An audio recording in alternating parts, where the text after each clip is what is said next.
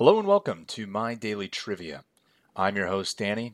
Today is Friday, July 20th, and I hope you're having a wonderful day. If this is your first time listening, I want to say welcome. My Daily Trivia is a 10-round quiz show with no specific themes, topics, or categories, but we do have a new episode every day, Monday through Friday. Each day gets progressively harder, so today is Friday, which means that it's the end of the week, and that means that it is going to be the hardest day of the week. As always, if you find this episode challenging, I encourage you to listen to it anyway. You never know when you might know something and surprise yourself. Also, if you'd like to check in on Monday's going to be the easiest day of the week.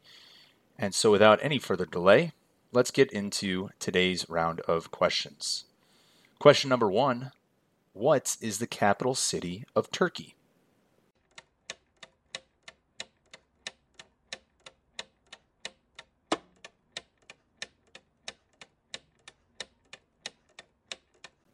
And the answer is Ankara. Ankara sits in the country's central and Anatolia region and is the second largest city in Turkey, following Istanbul. Now, if you guessed Istanbul, you're probably not alone. You would have been right about 100 years ago.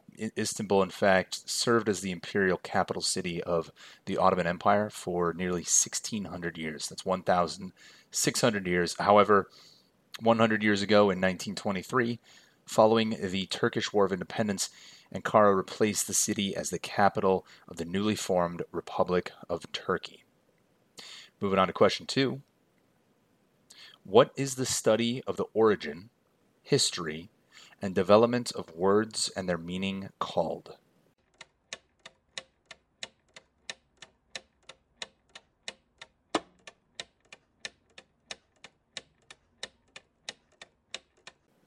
And that study is called etymology. Etymology is the scientific study of the origin and the evolution of a word's semantic meaning across time. For languages with a long written history, etymologists can make use of texts and texts about the language to gather knowledge about how words were used during earlier periods, how they were then developed into their meaning and form, or when and how they may have entered languages.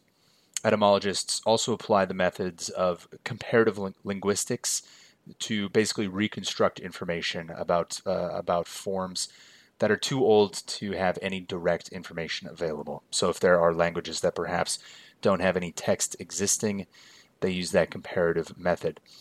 An example of etymology, we can actually use the word example. Ex is Latin for out, and a word called emir is also Latin, but it means to take in. And so putting these two together, ex and emir, a Latin word was formed, exemir, meaning take out. This was then gradually morphed over time into the old French word exemplum, which of course later became example. Make sense? Good. So that is etymology, the study of the origin, history, and development of words and their meanings. Moving on to question 3. Who painted the famous artwork, The Persistence of Memory, featuring melting clocks?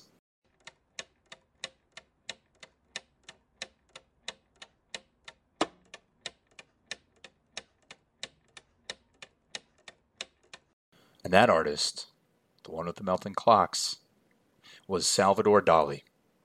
The well-known surrealist piece was created by Dali in 1931 and introduced the image of the soft melting pocket watches.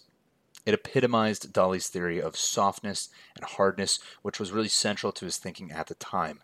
One theory from that time stated that the soft watches are an unconscious symbol of the relativity of space and time, a surrealist meditation on the collapse of our notions of a fixed cosmic order. One fun fact of Salvador Dali that I found while reading about him is that he would actually draw on the back of checks, checkbooks, to avoid having them cashed. Evidently, people back then were so excited about having a Dali original that they would simply keep the check instead of taking it to the bank. Moving on to question 4. In what year did the Chernobyl disaster occur?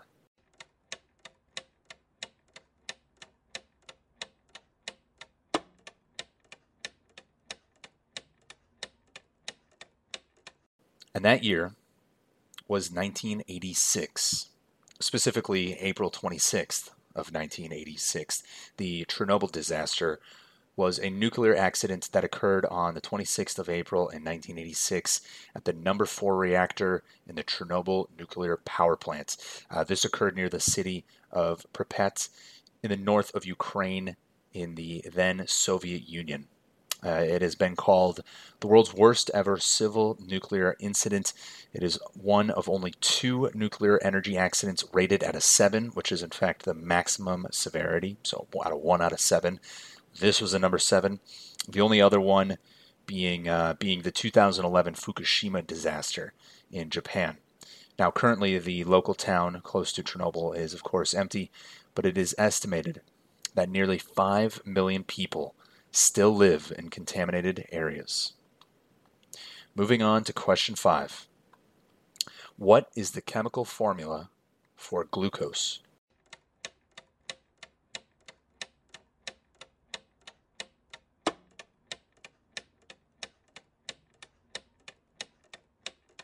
And that chemical formula is C6H12O6. Glucose is a sugar with the molecular formula C6H12O6. Glucose is overall the most abundant monosaccharide, which is a subcategory of carbohydrates. In diabetics, the body is unable to regulate levels of glucose in the blood because of a lack of insulin. Perhaps if you've heard of glucose, that's maybe where you've heard it. A little history on glucose. It was actually first isolated from raisins. Fun fact. That was in 1747 by the German chemist Andreas Marggraf. Now, if you want to see a funny painting of a man, I encourage you to Google the chemist Andreas Marggraf. I don't know who painted his portrait, who drew his portrait, but let's just say I hope they didn't do a good job. Moving on to question 6. Which composer wrote The Marriage of Figaro?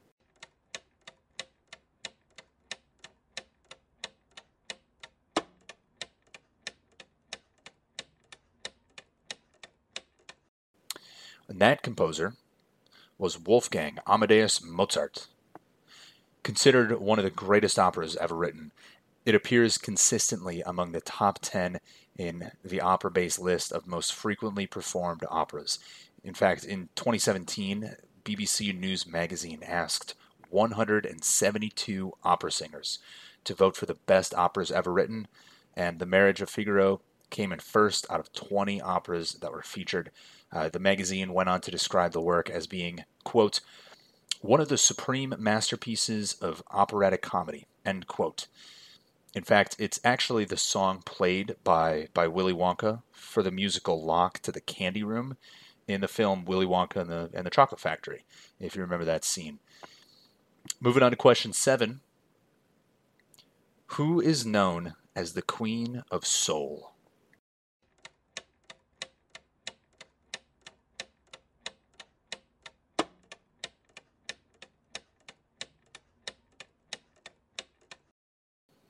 The Queen of Soul was none other than Aretha Franklin.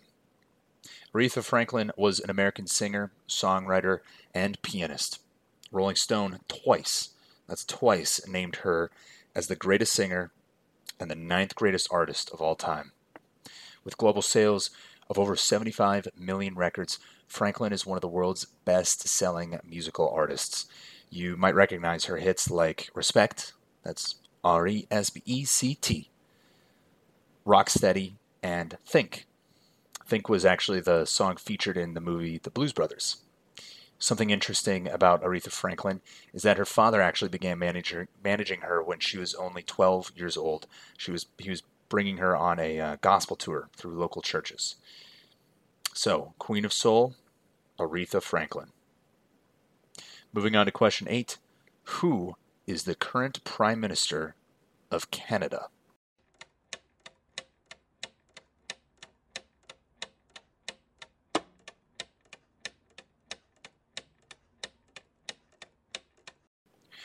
Our neighbors to the north, the Prime Minister of Canada is currently Justin Trudeau.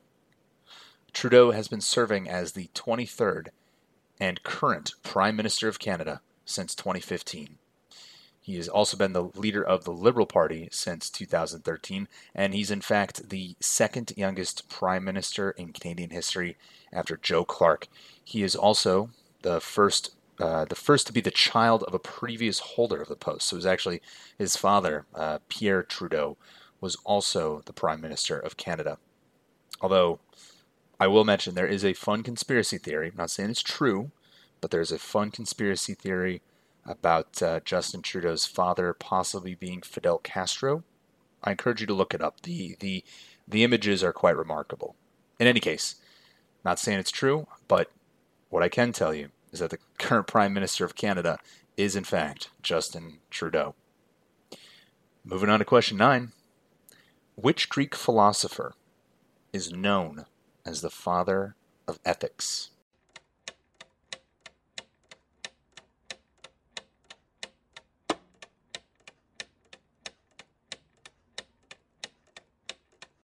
Okay, did you think about your favorite Greek philosophers?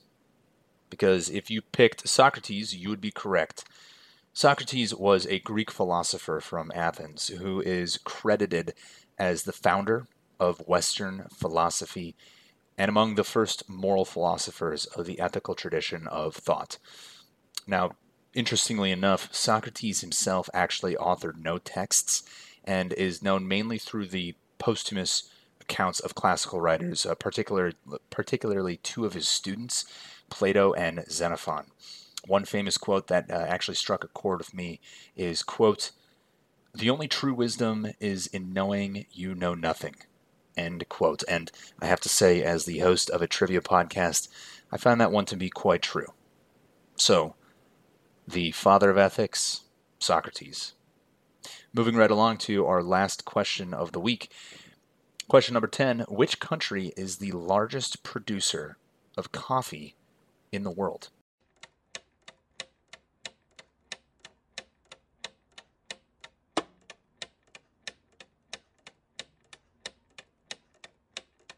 And that country is Brazil. Situated in South America, Brazil is the top producer of coffee. Brazil produced 2.68 million metric tons of coffee on average every year.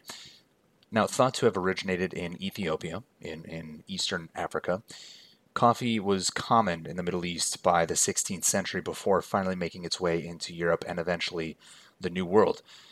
Despite the origin in the Old World, Brazil has actually held on to its first place position as the world's largest coffee producer for over 150 years. This is followed by countries like Vietnam, Colombia, Indonesia, and Honduras. So, ending it on Brazil, the world's largest producer of coffee for 150 years. Now, to sign off, that concludes this round of My Daily Trivia. If you found this round to be simple, that's fantastic. This is the hardest round of the week, but I encourage you to check in next week as well. If you found this one to be rather challenging, not to worry at all. We're going to take a quick break for the weekend, be back on Monday with a nice and easy episode.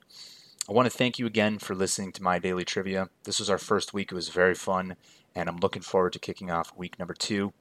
Once again, I'm your host, Danny, and I will see you on Monday. Please enjoy our outro music.